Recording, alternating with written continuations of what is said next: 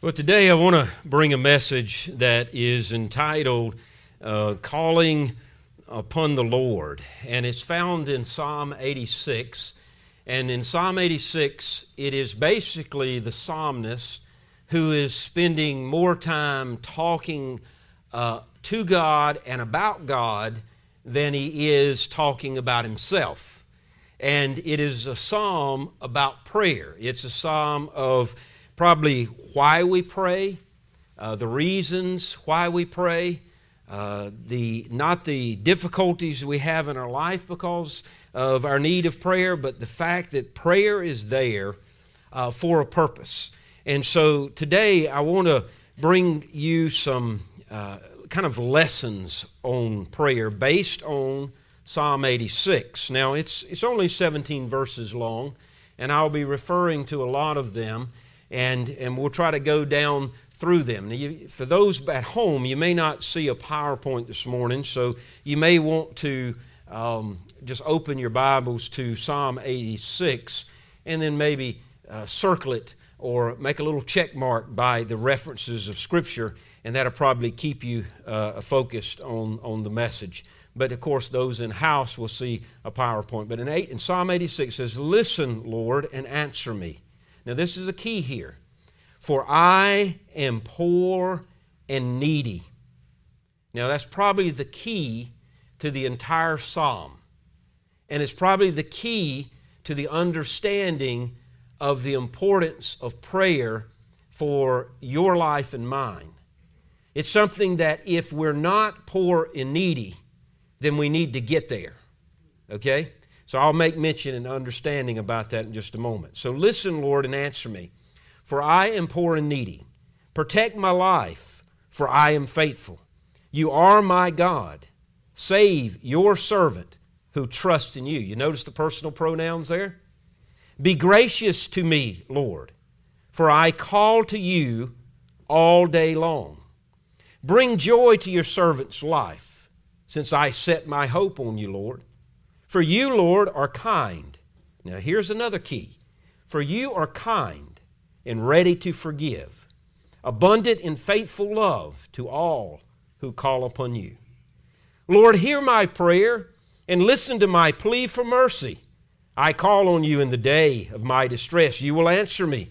Lord, there's no one like you among the gods, and there are no works like yours. All the nations you have made will come down and bow down before you, Lord, and will honor your name. For you are great and perform wonders. You alone are God. And here's another key. Teach me your way, Lord, and I will live by your truth. Give me an undivided mind. Give me a united heart to fear your name. I will praise you with all my heart, Lord, my God, and I will honor your name forever. For your faithful love for me is great, and you deliver my life from the depths of Sheol. God, arrogant people have attacked me. A gang of ruthless men seeks my life. They have no regard for you. Might as well put, and I pity them. But you, Lord, are compassionate and gracious, a gracious God, slow to anger and abundant in faithful love and truth. Turn to me and be gracious to me. Give your strength to your servant. Save the son of your female servant. Show me a sign of your goodness, and my enemies will see and put to shame, because you, Lord, have helped and comforted me. You know, powerful psalm, isn't it? It's a psalm that basically indicates the need that we have in our own life for prayer. And the psalmist himself is at a point where he's crying out to God because of the circumstances around him. But it really wasn't because of the attack of enemies, and it really wasn't because he feared his life. The reason why he was calling upon the Lord was because he sought relationship with God. He sought to understand where God is in his life. He sought to find God at a point where, for himself, where he could fill the void that the psalmist had in his life. And so he calls upon God. And I trust today that you and I understand the need of calling upon God, the reasons why we call upon God, the basis of that, as well as the understanding of the various things that we pray for in our life. There may be things in our life that we pray for that we find that are not necessary any longer, and there's other things in our life that we haven't been praying for that we need to make a priority in our life. And I think the psalmist gives us understanding about prayer. And so let me give you some lessons on prayer. Not lessons that I've learned, but lessons that the psalmist gives us and right from the Scripture. The lessons on prayer. Now remember this, the psalm is rich in these lessons. 7 times the psalmist addresses and refers to God as sovereign Lord. And yet he calls him Elohim, he calls him Yahweh. He actually refers to him with eternal power, and he recognizes the fact it is God who makes and keeps his covenant with his people. He refers to him as Adonai in this particular psalm, using the Greek understanding for the names of God, which all have meaning and substance because we're talking about the name that has a personal name for God. We're talking about a name that is used for the sovereignty of God. And we're talking about a name that is used for the relationship, the relational God. And so the psalmist sees God as sovereign, he sees him as Lord, and he sees him as one who wants relationship with him as he is desiring greater relationship with God. And when prayer, when that becomes a part of our life, then prayer becomes the major facet and the importance of our life. When we are seeking not something that God can give us, but when we're seeking a greater, deeper relationship, prayer comes to life. And so let's think about these lessons on prayer. First of all is the basis for prayer. So keep this in mind as we go forward, the basis of prayer. And it's interesting that the psalmist talks to God as if he's talking to him as friend to friend. You know, he's in the same room with him or sitting down at the table. And he clears his throat and he recognizes that he's in the presence of holy God, and he prays to him and he talks to him, learning things from God because God is God, and the psalmist realizes there's no way that he is for his own personal life, that he is this poor and needy person. Now go back in verse 1, as I said, is the key to this entire psalm. Listen, Lord, and answer me. Now, this is not saying that the psalmist is trying to manipulate in any way or form or fashion, trying to manipulate God to answer his prayers. In fact, if that is your focus and mine, we're in trouble. Now, let's think about, for I am poor and needy. It must be a deep sense of need and helplessness in our life. So that's the understanding in verse 1. For I am poor and needy. This is not about financial poverty here. It has nothing to do with the richness of those things of wealth around us or not. We're talking about, as Jesus says, blessed are the poor in spirit. So we're talking about the poverty of our spirit. We're talking about humility before God. We're talking about approaching God and realizing that we need God in our life, because if we don't, we're missing the greatest substance. We're missing the greatest facet and focus of our life. It's the poor in spirit. And realizing that we have need, that without God, our needs cannot be met. Without God, there is no response to the neediness of who we are. And so the basis of that prayer, the reason why, and you think about why prayer is there, It has to come from a deep sense of helplessness and poverty of spirit. Now, I know you've met a person that has that poor in spirit. It's encouraging. They're huggable. They're approachable. They're the people you want to invite over for Thanksgiving dinner, and they stay all the way to Easter. It's the type person you don't want to see leave your house, because you learn lessons from them, and you hear what they say. You see things in their life that has a way to motivate you to be that type of person. Now, I will say that the poor in spirit can be far and few between sometimes when you're out in the world beyond the comfort of a church family. And we can help one another to understand the poor in spirit. When one has the haughtiness, there's always that check and balance that someone helps us to come back down and remind us that we don't need to be full of our own sense of pride. That we need to stay at the state of helplessness. That we cannot accomplish what we need to accomplish without God helping us.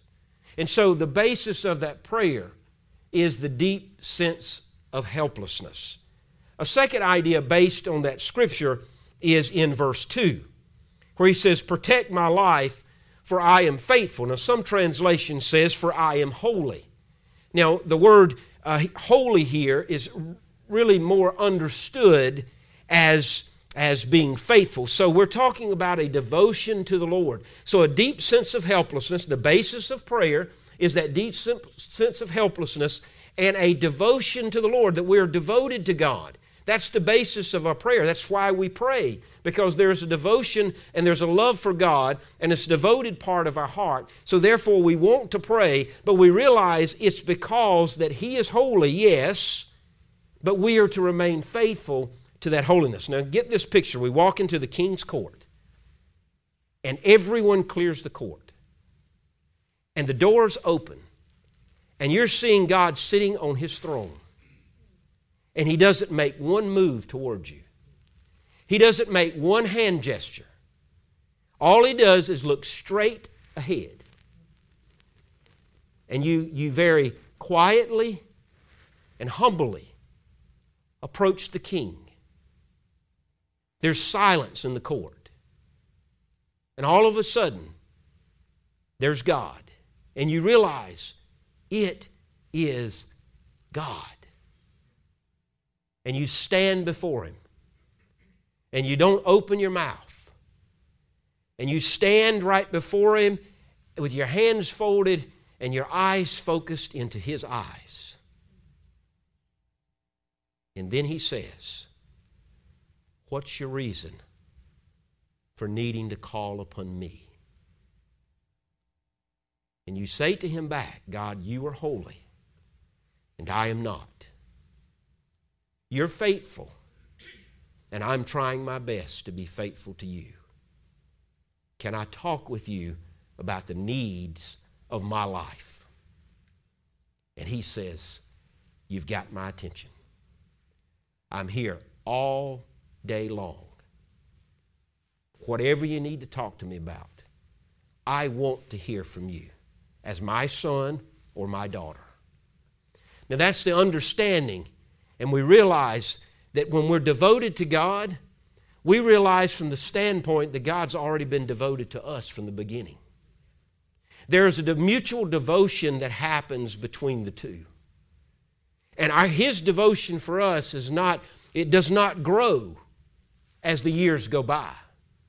It's just as much devoted to us from day one as it is to when we are standing in the King's court in heaven, face to face with God. But our devotion for Him can accelerate. It can grow. It can magnify itself as we understand what love and devotion to God is all about. And then another understanding of the basis of prayer is a trust in the Lord. Is a trust in the Lord. In verse 2, it says that you are my God. The psalmist recognizes that right now I feel as if God is all mine. I really feel like that he's saying that no one else knows God like I know you.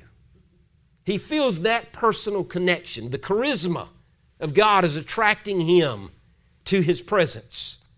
And he says, you are my God.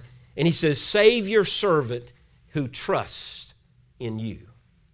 So the basis of prayer, now keep that in mind. We're talking about the basis of prayer. Why are we praying, basically? What's the reasons of prayer in our life?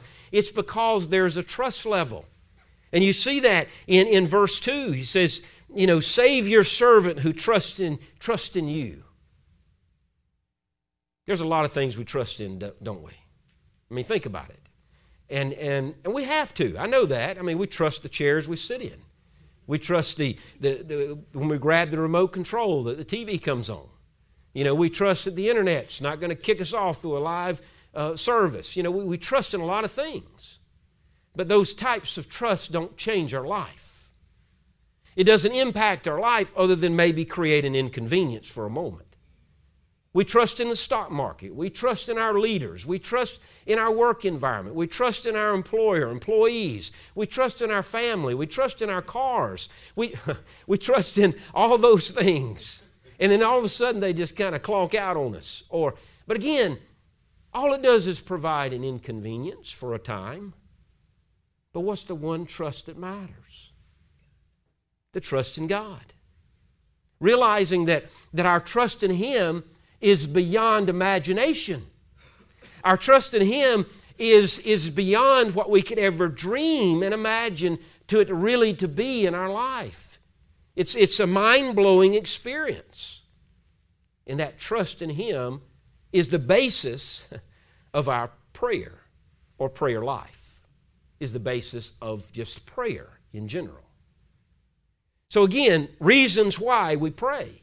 And then another aspect of understanding the basis of prayer is a continual calling upon the Lord. He says in verse 3, be gracious to me, Lord, for I call to you all day long. Now don't interpret it as because I call upon you, therefore I'm asking you to be gracious. He's not putting intimidation towards God and saying, because I'm faithful and because I'm devoted and because I'm doing all this all day long, therefore you have to bless me, so get off your high horse, God, and give it to me. That's not what he's saying. He's saying, in the demonstration of my desire to love you with all my heart, soul, mind, and strength, I'm asking that if you will, in the economy of who you are, if you would like to be gracious to me, God, I will receive it. But if you're not gracious to me, I will deal with it. And it's not going to change my devotion. It's not going to change my trust. It's not going to change my understanding of who you are. In fact, it's going to keep me in a helpless state. So therefore, I'm going to still call upon you every moment of the day, and I'm going to continue to call upon you. But I know that you're gracious. I know that you're mercy, and I need grace, and I need mercy. That's a beautiful thing in prayer. It goes back to the poor in spirit. You remember I said that's the key to this whole thing. And it's the understanding of that poor in spirit. Letting go of that haughtiness and realizing that we are standing and we are in the presence of the majesty and the power of God when we pray. It's a beautiful thing. Continually calling upon the Lord. And in verse 5, he says, for you, Lord, are kind, and you are ready to forgive. And it goes on to say, an abundant and faithful love to all who call upon you. He says, for you, Lord, I love this translation, for you, Lord, are good. You are powerfully good. You are full of goodness, and you are the creator of goodness. And you're ready to forgive. You're ready to free me. You're ready to give me life. And you're abundant in mercy. You're abundant in kindness. And you want to give all those who call upon you these very things. And I know that, God. So therefore, it is an assuring knowledge of God that He is full of mercy, that He's full of goodness, and He is full of grace, and He is abundant, ready to pour that onto the life of the individual who calls out to God and says, I know who you are. This great knowledge of God is amazing. And because of what I know, I ask you, God, to give me what you are in my life. Powerful. So it's the knowledge of God, the assuring knowledge of God. Okay? And for you, Lord, are good, ready to forgive, and abundant in mercy. And so therefore, understand what mercy is. Mercy is kindness. Mercy is going beyond what we could ever dream. Mercy is not just saying, okay, I'm not going to hit you because you made me mad. That's not mercy. Mercy is saying, I'm going to wipe the slate clean. I'm going to give you a new life. I'm going to give you freedom in our relationship. I'm ready to forgive. I'm ready to hand to you the readiness of abundant friendship that says, I'm not holding anything against you. And so we realize the knowledge of God is that when we confess our sins, that He's just and He's faithful to forgive us of our sins and to cleanse us from all unrighteousness. And it's like He holds the eraser and He takes the whiteboard and He begins to erase it all. And we have that knowledge that that's the God in whom we serve. That's the God in whom we pray to. And we know that the people around us, it's hard for the people around us to forgive. Now, they will forgive, yes, but the forgetting seems to remain a little longer than the offer of forgiveness because of our memory. And we understand that.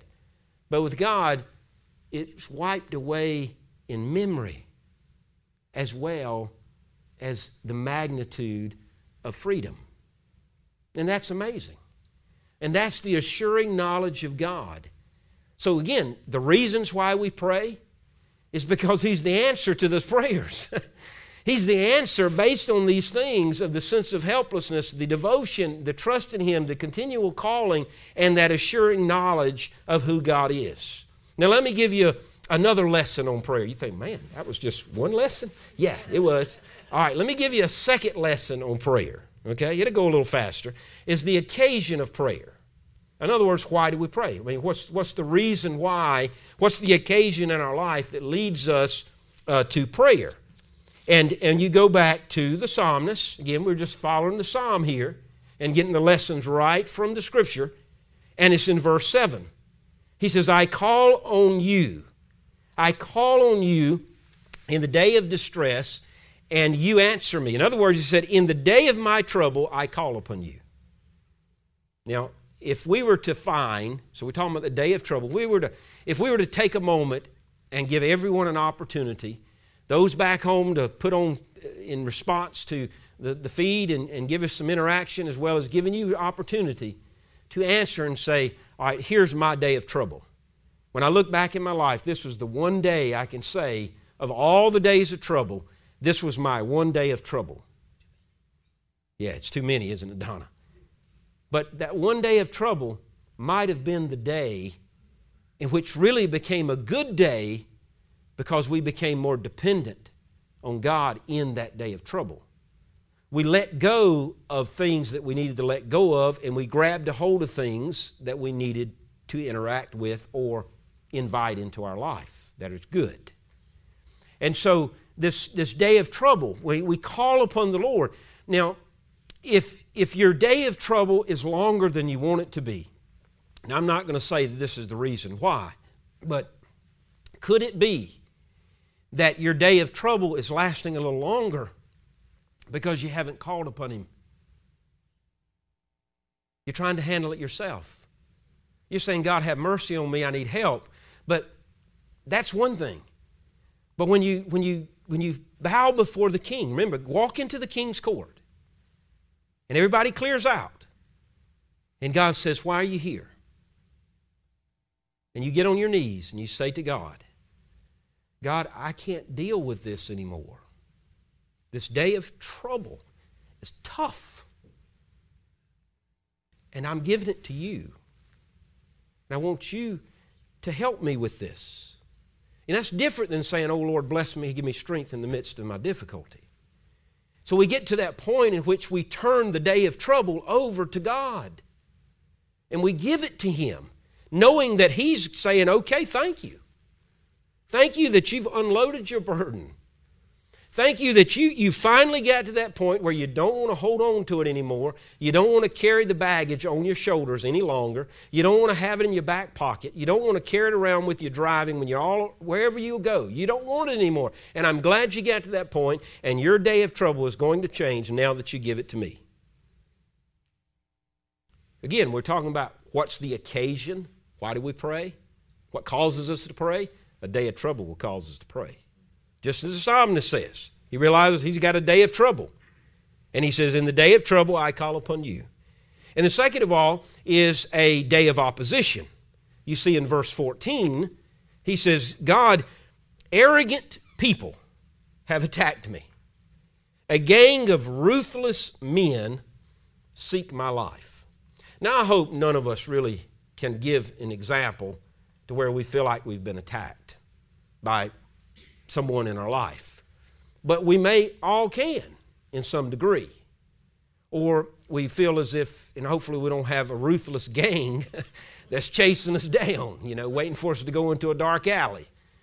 But you get that kind of picture. But the psalmist, because of his belief in God and his point of confidence that God is who he is, and that he's going to serve him regardless of what happens in his life and regardless of those who are faithful or not around him.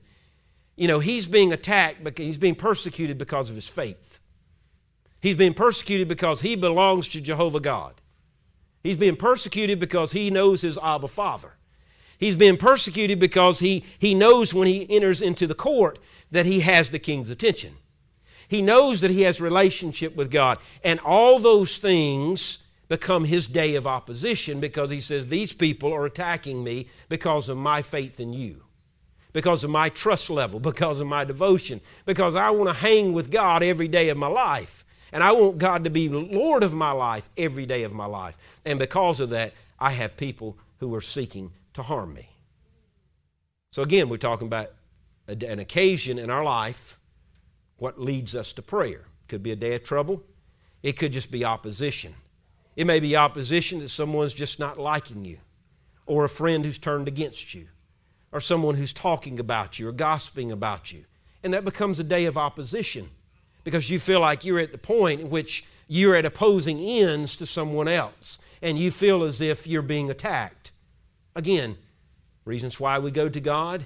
Don't try to handle it yourself. Your trouble will be more than trouble, and your opposition will be more powerful than you could ever imagine without God. So give it to God. Go to his court, bow before his presence, and say, God, I'm letting you deal with it. I'm not going to fight it. I'm going to love them until their skin crawls. I'm going to kiss them until they're all wet. I'm going to hug them until I take the breath away. I'm not going to let them go, and I'm going to show them that your love is more powerful than their opposition. So I'm giving it to you. So the occasion of prayer, a day of trouble, a day of opposition, and this is the exciting part, a day of revelation. A day of revelation. And look in verse 11. He says, teach me your way. In verse 11, Lord, teach me your way, Lord, and I will live. I will live by your truth. Give me an undivided mind to fear your name. He says, teach me what only you can teach me, God, and I will walk in your truth. Your truth will guide me. Your truth will motivate me. Your truth will become the pavement under my feet, and it will guide me, and it will be the compass of my life. And I'm asking that you unite my heart to your heart, that my heart becomes the same beat as your heart, so that when I see something in life, I see God and not me. So my unity in you will be exactly what you desire it to be. That I will become the imitation of God on earth in my life, so that we become so united with God. Now that's a great prayer. It's a great day of revelation when we realize that we cannot function in life without our heart being united and tied together with God. I like the little tradition where you have the tying of the knot, where the groom and the bride come forward, and you grab a piece of string or whatever they've provided, colors of different cords they call it, and you wrap it around the wrist, and then you tie it tight. I like to do that and go, because when you got it real tight, you got up to, they both have one hand available to untie it. But when you're trying to untie something, you really need two hands to do it. So I like to go pull it tight during the ceremony to recognize the fact that you need the uniting together of oneness to make the marriage work. And if the oneness becomes less in one of the couple, of one person's life of the couple, then that unity suffers, right? And so we're talking about the unity of heart and mind, and it's the tying of the knot with God. It's coming before God and saying, I'm giving up all the other things that I think are important, and I'm reaching my arm out to you because I want to be tied to you. I want my heart to be in beat with your heart. And that's a day of revelation. It's where we give up ourself and we put God in the forefront. Again, these are the occasions of prayer. Now, we can go on and on. There's many other occasions that call for prayer in our life. But those are just the three that the psalmist mentions in this psalm in his life. Now, let's move to the third lesson on prayer. And it's the subjects of prayer, or the subject. Probably could list it, not even plural, but the subject of prayer, or subjects of prayer. Now, in verse 13, again, these are the focal points of the message that I've given you. Those three, the basis of prayer, the occasion of prayer, and the subjects of prayer. And then understanding the subjects of prayer are enumerated in the Scripture from verses 13, verse 4, back in verse 4, verse 11, and verse 16. So I just told you, you're getting ready to get 5 more points. Number 1, the preservation of life. He says, preserve my life. Verse 13. For your faithful love for me is great, and you deliver my life from the depths of Sheol. You have preserved my life. Now, I know that there's many couples out there that say, I testify to this, that if it wasn't for my spouse, I would not be who I am today. And my spouse kind of rescued me from the life that I was living. Sure that there's some testimonies who are listening in and testimonies in this very building. And if it wasn't for them, we could have really been in a bad situation. So we give them testimony. Now, that's one thing. But we're talking about another preservation of life. We're talking about where God preserves our life, where God puts a fortification and a hedge around us. It's almost as if He says, listen, I can spare about 3 angels because you're going to need more than one, and so I'm going to put them to where they're on your right and your left, they're in front of you and they're behind you. Just like the president when he flies, you got jets on all sides. And then on the ground, you got Secret Servicemen. In the air, you got Secret Servicemen. You got Secret Servicemen when he takes off, and he's got Secret Servicemen when he lands. And he's got planes all around him on both sides, above him and below him. Try to hit Air Force One, you're gone. So God says, I know that you need more than one angel. And so I'm just going to put something around you, and I'm going to guide you through life, and I'm going to preserve your life. Provided we go back to the trust, the devotion, the heart united with Him, the allowing of His DNA to transform our DNA spiritually. And He knows what He's working with. He's working with one who's coming to love Him greater every day, and one who realizes his helplessness every day, one who realizes the importance of the poor in spirit every day. And as a result, the blessing, the subject of prayer is to say to God, God, I need to be preserved. And only you can do it, because I have no power in doing it. Second thing, an understanding of the subjects of prayer, is the joy in life. Again, these are subjects that we pray. These are things we pray about. And we ask God to protect us and to preserve our life. But then we pray to God because there is joy. Joy leads to thanksgiving. Joy leads to praise. And so He says, rejoice the soul of your servant. And back in verse 4, bring joy to your servant's life, since I set my hope on you. Bring joy to your servant's life. And then verse 12, taking verse 4 and verse 12 together, I will praise you with all my heart, Lord my God, and will honor your name forever. There's joy in his life. He's saying, God, I get joy when I go out and cut the grass and look back and it's nice and neat. I get joy when I wash my car. I get joy when I clean my house. I get joy when I get new clothes. But that's not the joy we're talking about. We're talking about the joy that's wrapped up in relationship to God that gives us joy that the door's even open to allow us to come into the court. We're realizing the fact that we are the honored guest in His presence, that we have His undivided attention, that He matters to us, but more importantly, we matter to Him. And He welcomes us into the court, and that is great joy. When everything else fails in life, God is there. And there is great joy knowing that He's there. And we praise His name and we honor Him because of who He is and what He's done in our life. So there's joy. Again, subjects of prayer, reasons why we pray, things we pray about is because of the joy in our life. Number 3 is the instruction for life. The psalmist says in verse 11, he says, teach me your way. Teach me your way. He's saying, instruct my life. Help my life to be a life of instruction. Teach me your way. Sounds like Psalm 139. Teach me, O God, and see if there be any wicked way in me. And if there's clutter and dirt and junk and all that stuff in my life, clean it out so that I can live the way of everlasting. That I can live by your instruction, that I live by it and I die by it. That your truth is important to me and I want it to be important in my life. And I need that instruction. Teach me. Teach me so that I can be more poor in spirit. Teach me so that I can understand my helplessness more. Teach me so that I can see your majesty as I need to see it, your holiness as it is. Teach me that I can see you as God and I need you more than anything else in my life. Teach me so that I can be more devoted to you. Teach me so that I can be faithful to you. Teach me so that I can be what you want me to be.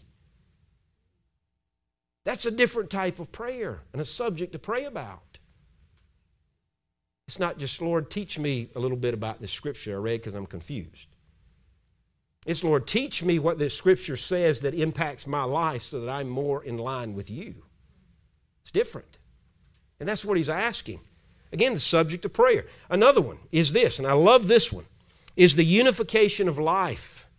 He says in verse 11, teach me your way, O Lord, and I'll live by you. Give me an undivided mind to fear your name. Unite my heart to fear your name. Unite my heart to fear. We know it's not being scared. The revelation is God is magnificent. He is holy and He is just. We recognize He is the one who's the giver of forgiveness, mercy, and care, compassion, mercy, all those things. And we're standing in the presence of the very Creator of all those things. We're not standing there waiting to stick our hand in the goodie bag and see what we pull out. We're standing there because we're awestrucken. We're awestrucken because we realize that He has life in His hands and He has my life. He has your life in His hands. The unification of life comes from, yes, our heart being in line with His, our will being in line with His will, W-I-L-L, is realizing the magnitude of reverence for God. Reverence for being in His presence. I don't know about you, but if I was invited into the king's court and the doors opened, and I saw everyone leave, and God just says, come on. I'd have to take my cell phone out and go and put it back up and maybe do a selfie just to show that I'm in His presence, that it is a major revelation, that I'm right there in the powerfulness of Almighty God. Powerful. Indeed.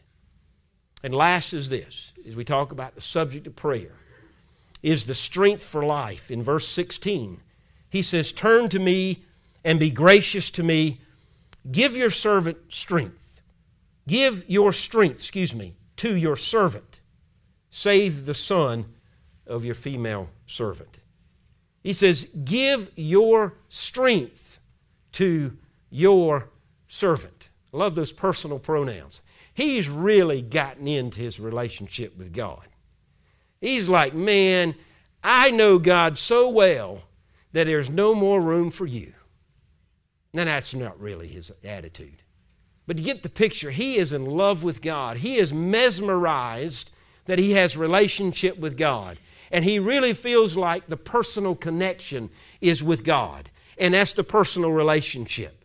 And he says, will you give me your strength? I don't just need strength for my life. I need your strength to be given to your servant. And that's the subject of prayer. There comes a time where we say to God, God, I just feel like I need some preserving here. I need some protection. And there's joy in my life, so God, I want to give you thanks and praise for what you've helped create in my life and the joy that I'm experiencing because I love you and I've been in relationship with you and I want to praise your name. Or it may be this time where you say, I just need to be taught. I need some more teaching. I need to be more in oneness and unified with you. And I have to go through life with your strength so that I can continue as your servant. I mean, those are powerful subjects of prayer. This psalmist is in a deep relationship with God. And he is challenging us to look at our own relationship, our own prayer life. Well, as you do, what's your greatest need today? Now, there's a lot of needs, I know. We can probably just get out a board and just allow what's the needs that we all have today that relates to all of us at the same time. We can come up with a bunch. I know we can. But in hearing this message on prayer from Psalm 86, in relation to just Psalm 86, what is your greatest need today? Now, I can't answer that for you. But I think you get it. I think you understand it.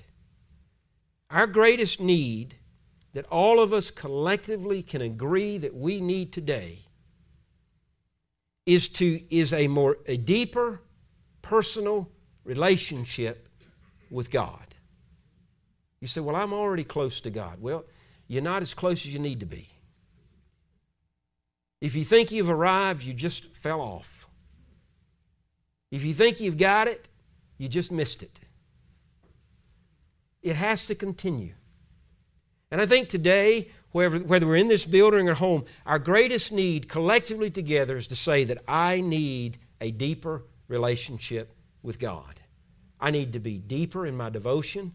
I need to be deeper in my trust. I need to be deeper in my faith. I need to be deeper in what I do for Him. I need to be more conscious of what I say and where I go and what I do.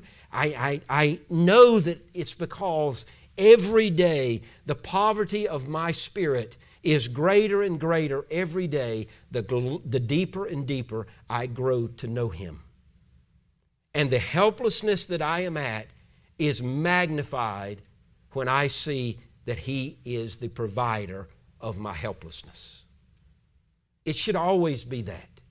As He is elevated, we are deflated. So when we come into the King's court, it just may be that God's holding the little pen and He says, come a little closer.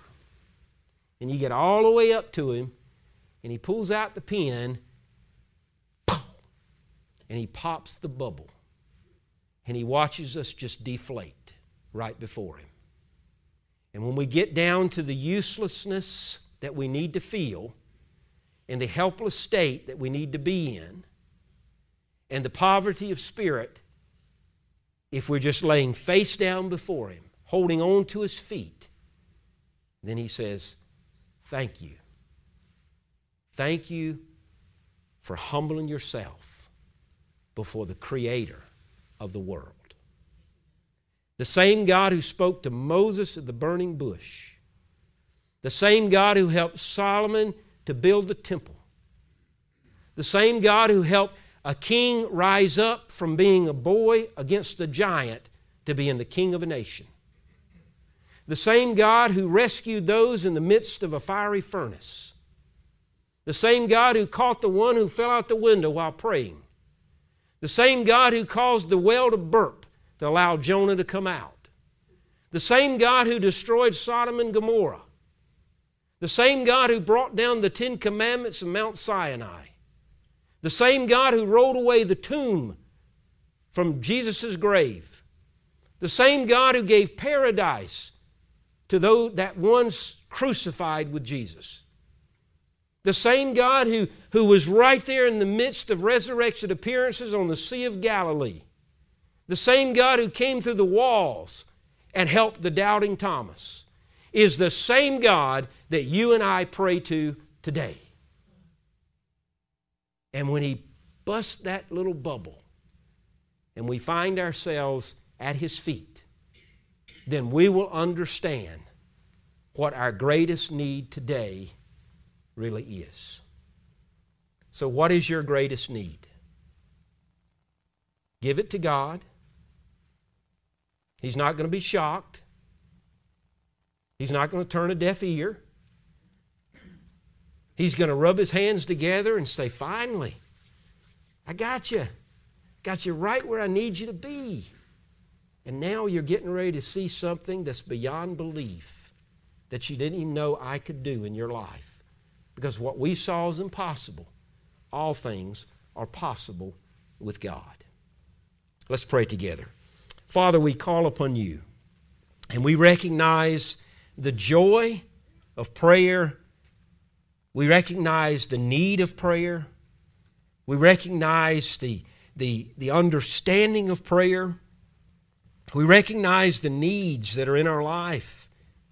But the greatest need is to be in a personal relationship deeper and deeper every day, coming to know You and coming to see You and visiting with You more and more every day. Father, forgive us where we failed You. Wipe our slate clean, because we're in need of forgiveness, we're in need of mercy, we're in need of kindness. Help us to let go of our own pride and pretense and to focus upon You as God in Your majesty and in Your power. Create within us a reverence, a great fear, so that our heart can be beating in step and in line with You. So that our mind, our soul, and all that we have and all the strength of our life can be in focus and in oneness with You. As we tie our knot tighter today, and we come to love You greater today. Father, we recognize that all that we've been dealing with all over the world has either caused two reactions: anger or love. And I relish in the stories of those who now are walking on their knees crying out to You than they never had from when they never had in their life. And Father, it's caused many of us to be closer in our walk with You, to let go of the things we thought were more important and to focus back on the basics. Father, thank You for the lessons that we learn every day in our life as we trust in You. We just want to say we love You, we honor You, and we magnify You as King of Kings and Lord of Lords today. And it's in Your name that we pray. Amen.